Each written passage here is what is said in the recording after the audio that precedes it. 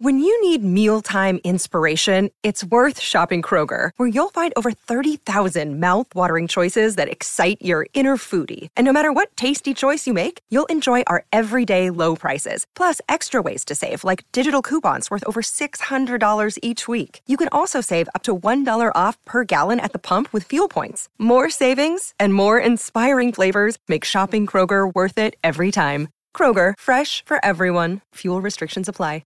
Hey guys, in today's episode, we're going to talk about making the uncomfortable yet necessary adjustments to your trading. And if you're a new trader, listen up because you probably need to hear this. There are going to be many things that you feel you need to do, many things that you feel that you want to do in trading that are actually very harmful for your trading results. But for some reason, we have this temptation, this desire, this itch that we have to scratch, and we need to stop it. Today's episode is actually a recording from one of our live trading rooms where we were having this very same discussion with a trader who was sabotaging himself. He knew he was sabotaging himself, but he couldn't find it within himself to stop sabotaging himself. And he even told me that when he took out the sabotaging axe, he was able to increase his return on investment by 15%, yet was still tempted to do the bad stuff. So if you feel like you're in that same situation, make sure you listen up, and hopefully this podcast can help you as well. If I see a setup to see if it meets my criteria, I would reverse that, Greg. So if you're gonna do higher time, I believe you should start with your higher time frame and go to your trading time frame. Now, I'm not gonna tell anyone there's one set way to trade, but your higher time frame is what's gonna tell you if there's actually an opportunity.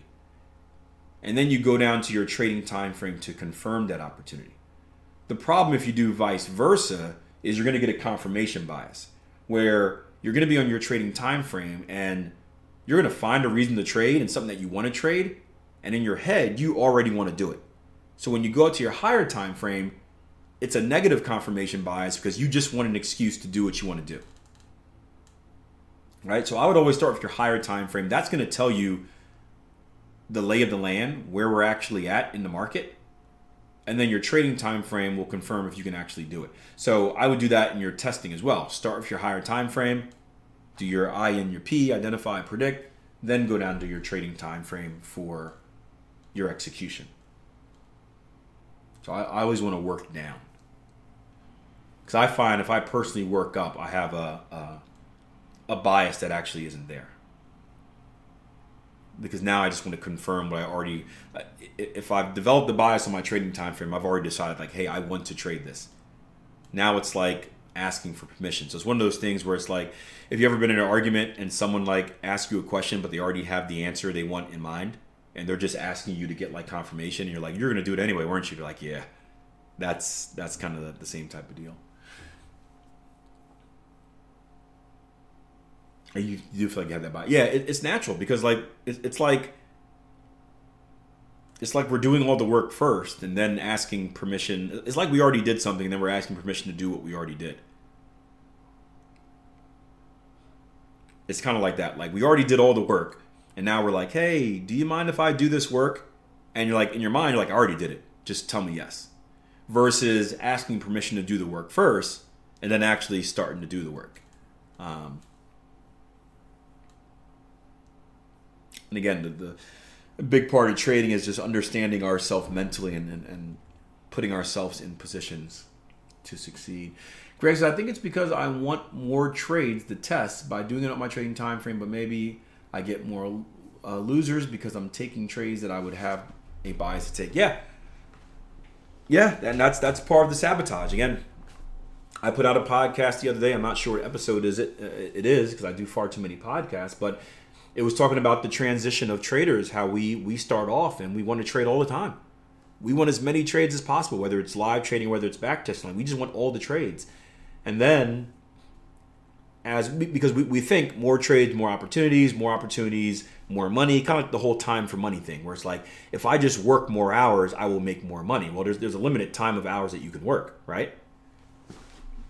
If you just work more hours, you'll make more money. Well, what happens when if you're working 10 hours a day, think about it like this. If you're working 8 hours a day and you want more money, work 10 hours. Okay, I'll work more and I'll get more money. All right, well, I work 10 hours a day. I want more money. I work 15. All right, I work 15 hours, make more money, right? You keep doing it, you can do that. But eventually you're going to hit 24 hours, right? When you hit 24 hours, there are no, by the laws of the land and the universe, there are no more hours in the day for you to work. So you have exhausted your ability to make money, right? So then what's the key, right? If you can't, you're working all you can, you've made as much money as you could, how do you progress from there? Well, then you start thinking the other way. Well, it's not about working more hours. We're not even talking about the human element of being tired and burnt out and dying, right? The way to think about it is, okay, well, how can I maximize my time? How can I create more time? Well, you can create more time by being more efficient. So if you can become more efficient and do the same amount of work that it took you 24 hours to do, if you can cut that in half and do it in 12, now you've bought yourself 12 more hours. You can do whatever you want with those 12 more hours. You can chill, relax on the beach and sip a frozen margarita, or you can start a side business that allows you to work 12 more hours on that side business. And now you've made more money. Well, maybe you get that side business more efficient. Now what you do in 12 hours for that side business, it only takes you 6. Now you have 6 more hours, right? You become more efficient. That's the way to earn more money. So trading is the same way. It's not necessarily about, I want to take as many trades as possible and do as much as I can. It's really a quality over quantity. Because if you take more trades, right? If you cast a wider net, you're just taking more losers, right? Like there are winners in there as well, but there's also a lot of losers. And like you said, you find that the quality of your trade is probably going down, right? So as you work more hours / take more trades, the quality of the trade that you're taking is going down. Just like as you work 24 hours, the quality of your work is going down. You're not going to be as efficient and productive in hour 24 as you were in hour 3 when you were fresh.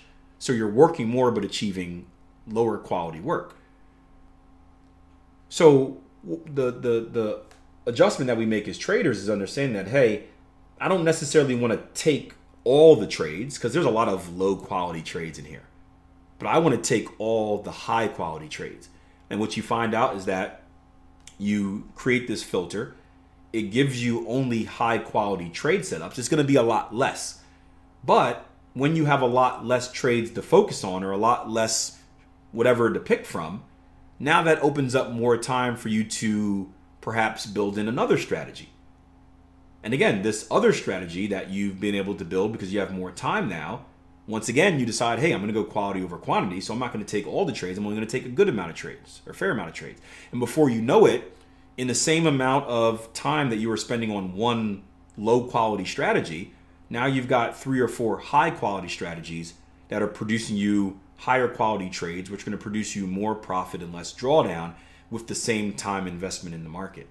And that's the key. But we don't. It takes time to get to that point because again, the mindset at the beginning is just trade as much as possible. More opportunities, more profit. Right? I have an edge. I want to exploit my edge. Just take more.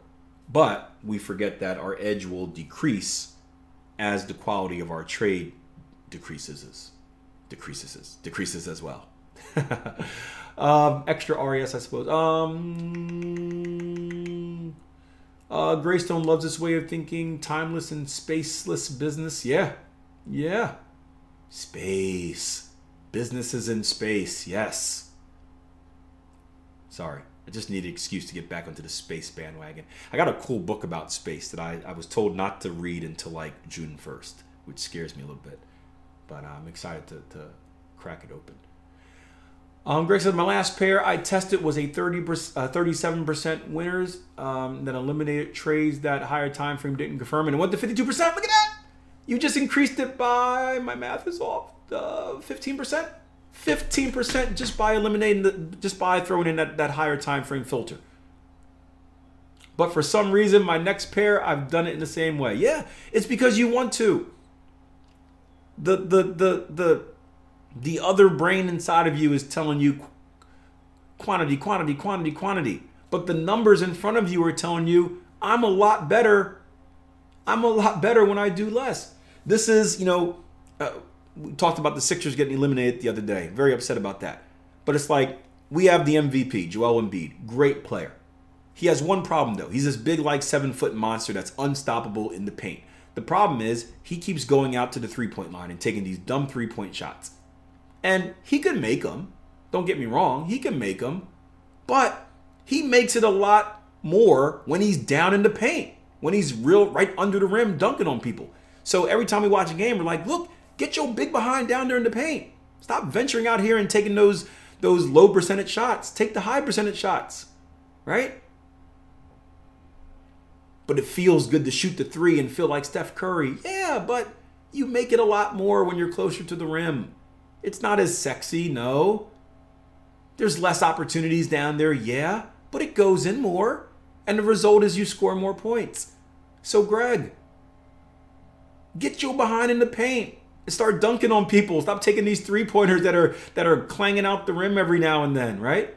You can take it every once in a while, that's fine, but get your behind in the paint and start slamming on people. It's much more efficient. 15% more efficient. Think about how much money you're saving. Think about Greg, going back to our conversation earlier, you can go to Miami and flex on them. I've got a white tiger I can sell you. I bought it then got bored. You can go to Miami and flex on them. But seriously though, yeah, the numbers are right in front of you. It's not as sexy, but it's more productive, right? And that's what we gotta understand. It's not gonna be as sexy, but it's more productive. And at the end of the day, right, trading is a business. This isn't a hobby. We don't do this for fun. I hope that you have fun doing it. I enjoy it, but this is a business at the end of the day. Like the number one goal isn't to be happy and laugh and giggle and feel excited. Like it's to make money. And I can be happy and laugh and giggle with what I spend my profits on, right? When I take money out of my account and I go on a trip, I can laugh and giggle and be happy all I want. When it's trading, it's strictly business. And although I enjoy it, I need to do the things that are best for the business. So what I love about the Trading Coach podcast is that we get to share these stories, the stories that I'm dealing with on a regular basis with traders, with you guys. And many of you guys are in the same situation, yet you don't think you're in the same situation because there's really no one to share it with. And that's the value of community. So if you want to join a community of traders, I highly recommend it. I also recommend getting an accountability partner to keep you on track. And there's no better place than our website, www.tier1trading.com. We have an amazing group of traders of all different levels. We have seasoned vets that have been in there for years, and they like to hang out because they like to help newer traders. And we also have newer traders who are still trying to figure it out. And I think it's important to surround yourself around both. That way you can get the motivation and the knowledge from the older traders, yet feel comfortable with kind of the mistakes and the dumb stuff you're doing with the newer traders. So check us out, www.tier1trading.com. See you there.